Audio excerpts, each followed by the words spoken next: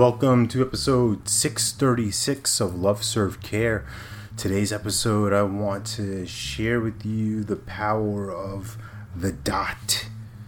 So this was something that a mentee I'm working with shared with me about just a new direction in their business and their vision for what is possible as they grow into more of a speaker and start creating courses and opportunities to serve people, locally and, around the world.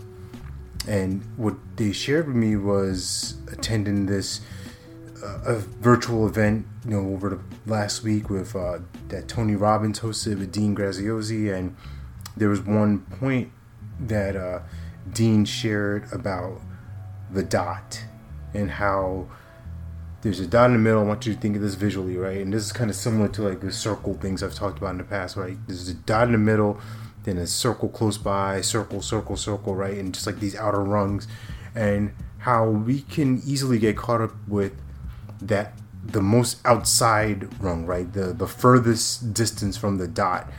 And the furthest distance is what is typically marketed and sold to us of, capture this many leads, right?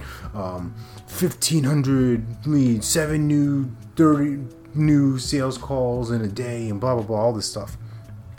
And what it was really expressing was like this outermost rung of this outer circle, let's just say it's the 7 billion people on Earth, 8 billion people, whatever the number is. And how we go on this quest to get out there. It's out there somewhere. Happiness, prosperity, wealth, abundance. It's out there somewhere. And we forget to slow down and shrink. In this case, shrinking being a good thing.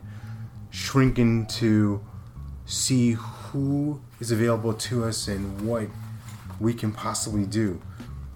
And when we get into the zone of, I must get this outside, I must go out there, then we get in trouble. We get into a place of, well, I don't know where to go, I don't know who to talk to, I don't know where to go. Like, it's right there.